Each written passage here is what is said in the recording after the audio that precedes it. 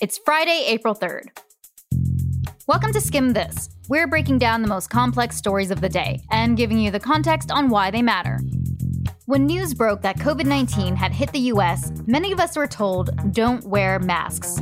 Now the U.S. government is reportedly reconsidering that advice. We'll tell you why. Then the unemployment data for the month of March is out, and well, it's complicated. We'll break down what the numbers mean. And finally, why movie stars are now auditioning for the role of beloved school librarian. We're here to make your evening smarter. Let's skim this. This episode is brought to you by Best Fiends.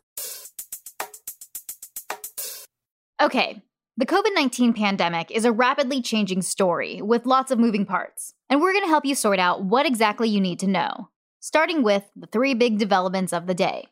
All week long, we've seen reports that the Trump administration might start telling you to wear a mask. And here's why that's a big deal.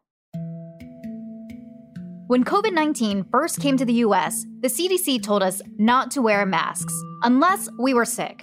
That's what their website still tells us to do. In February, the US Surgeon General felt so strongly about it, he tweeted, quote, "Seriously, people, stop buying masks," end quote. That was in all caps. Flash forward to now, and social media is full of tutorials about how to sew your own masks. Mayors in LA and New York City have urged people to cover up. So what's changed between then and now? There's a lot of reason to think that the initial message to not buy masks was really about saving them for those who need them most. We're talking about healthcare workers, many of whom, as we've been seeing in recent days, are reusing masks. What this comes down to is supply chain concerns. We told you yesterday about how the US's secret supply of medical equipment, including masks, is running low. States have been trying to buy their own masks, but say that isn't going too well. So it makes sense that if there are only so many to go around, nurses and doctors get them first. Another thing that we know now that we didn't know then, just how contagious people without symptoms might be. Earlier this week, CDC Director Robert Redfield told WABE in Atlanta that as many as a quarter of infected Americans are asymptomatic. That's important because now you have individuals that may not have any symptoms that can contribute to transmission, and we have learned that, in fact, they do contribute to transmission.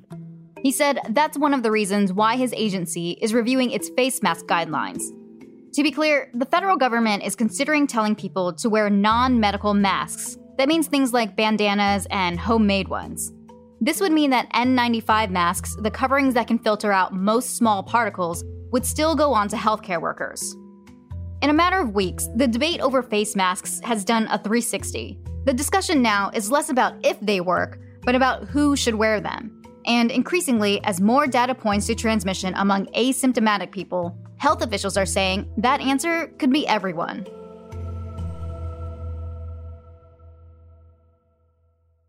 Our second headline today involves jobs. Who has them and who doesn't after just a few weeks of this COVID-19 shutdown? We talked about new unemployment claims on yesterday's show and on last Thursday's show.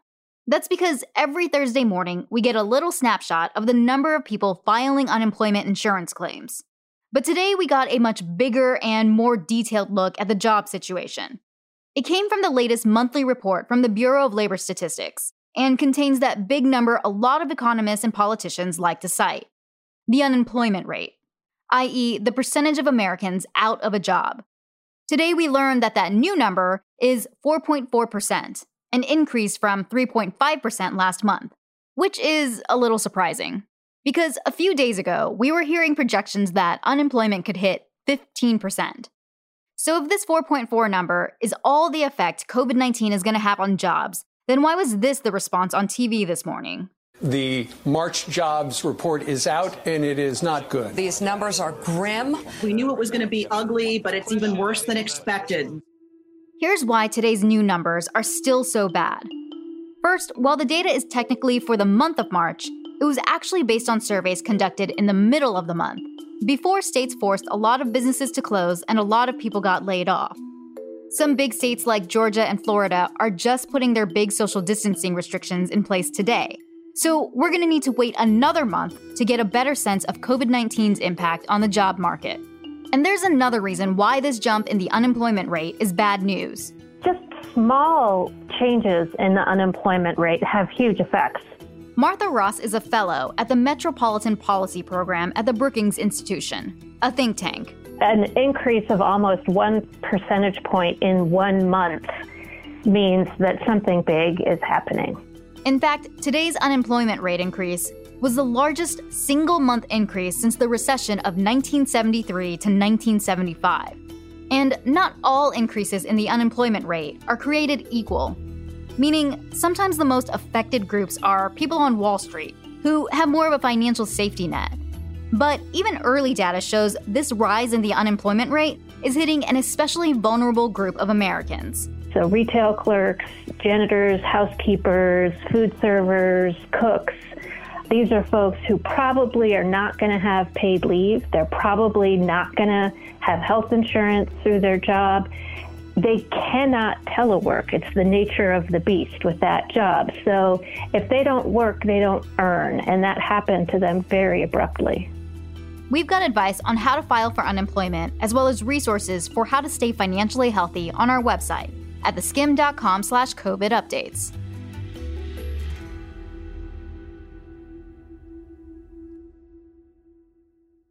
Which brings us to our third big story of the day.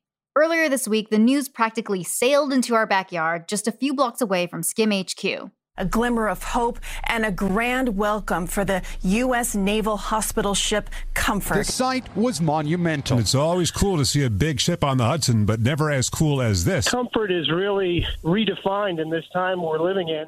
The USNS Comfort is a 1,000-bed floating hospital that, in a past life, was actually an oil tanker. And when this huge ship sailed into New York Harbor this week, there was a lot of fanfare. Maybe even a little too much. Here's Captain Joseph O'Brien, the mission commander on board the Comfort, who we spoke to yesterday. So I know there was a social distancing issue on New York side as we were pulling in, and we were fighting the same things on board here because everyone was trying to get a look at New York and excited about being here and doing their job. One reason the Comfort's arrival was so, well, comforting is that New York really needs more hospital beds. Hospitals across the Big Apple are struggling to keep up with the number of patients amid the COVID-19 outbreak, which is going to get worse soon. Comfort's mission is to take excess patients from New York City hospitals, non-COVID-19 patients, and provide some relief for the hospitals. That's something other field hospitals are doing too. But over the last day, since we talked to Captain O'Brien, there have been a lot of reports pointing out the number of patients actually getting care on board the ship. Yesterday, one New York hospital official alerted the New York Times that the process of actually getting patients to the Comfort was way too complex and going way too slowly. The Navy even confirmed that, as of Thursday, only 20 patients were on board the ship. So what's going on here? For one, the Comfort was originally built to treat soldiers injured in battle, to help get them ready to return to the fight. The ship actually helped play that role during the Iraq War. O'Brien had pointed out the ship's intensive care unit is basically one big room, not so great for social distancing, and that many of the ship's hospital beds are actually bunk beds. O'Brien also told us yesterday that when the Comfort first showed up in New York, they put a bunch of restrictions in place to make sure COVID-19 didn't spread to the crew and whatever patients were on board. We also screen every single person who comes on board the ship, following the CDC guidelines and using take their temperature, make a questionnaire, all that good stuff. And then patients who are coming are tested for COVID prior to coming. So all of that appears to have caused a bottleneck in getting patients to the ship. Well, today the Defense Department said it was relaxing some of those rules. As much as hospitals wanted to send non-COVID patients to the Comfort, it seems the process of actually transferring those patients to the ship was taking way too long. The Navy now says it's going to streamline the process of clearing patients to board the ship, which should help relieve some of the backlog local hospitals are dealing with. Things might be on track. The Navy told us that as of midday today, they've still seen 20 patients. But this morning, New York Mayor Bill de Blasio said he's convinced the ship is going to get busy. I'm sure that ship will be very full soon. But this incident is spotlighting the pressure local and federal officials are feeling as they try to figure out how to manage these outbreaks and coordinate resources. All sorts of organizations, from religious charities to even the military, are racing to set up field hospitals across the country to reduce overcrowding in permanent hospitals. Many of the big field hospitals you're hearing about in convention centers or city parks were originally designed to treat people without COVID-19. But as the number of COVID-19 cases skyrockets both in New York and around the country in the coming weeks, more and more people are going to need intensive care. So priorities are changing. Today, the Defense Department agreed to accept COVID-19 patients at New York City's Javits Center. So get ready for more debates about whether any hospitals, on land or at sea, can afford to choose who gets the care they need. And things are changing very fast. Next week is what worries me. That's when things really jump off, and we're going to need the comfort and every other place in the city that we can get hospital beds up and running, because we're expecting a huge surge just in the next few days.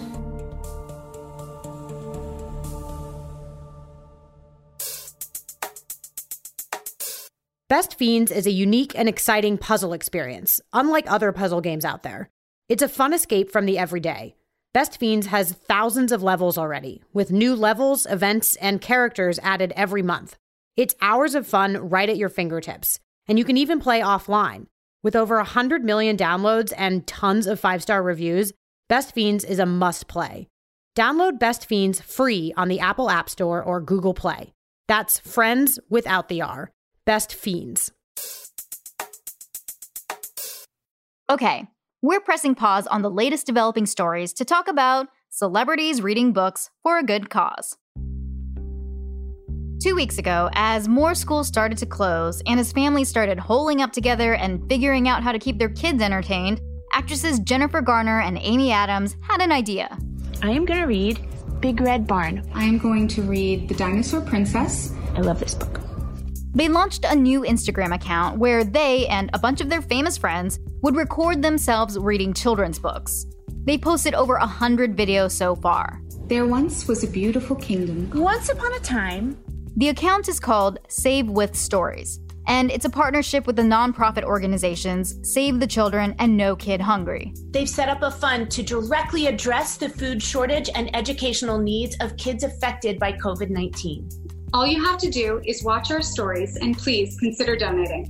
You see, this is about the long-term impacts that this pandemic could have on kids later in life. We're concerned that wide-scale learning loss could be among the biggest and longest-lasting impacts that coronavirus has on kids in America. That's Betsy Zorio, the Vice President of U.S. Programs and Advocacy at Save the Children. She says that 95% of schools across the country have closed. And that means so many children are both out of school and as a result, they're losing access to nutritional opportunities. 30 million children in this country rely on school for both learning and food. Save With Stories videos encourage people to donate, and that money is going directly toward food and educational supplies for those kids across the country. So if you're looking to cuddle up with a good book this weekend while learning more about Save the Children and No Kid Hungry, check out @SaveWithStories on Instagram. And maybe even record a story of your own and tag the account. The end. Thanks for reading with me. Or is it just the beginning? No matter your situation, sometimes you just need to press pause. And every week, we're sending out an email with some of our favorite things to help you take a break. To sign up, head on over to theskimm.com/presspause.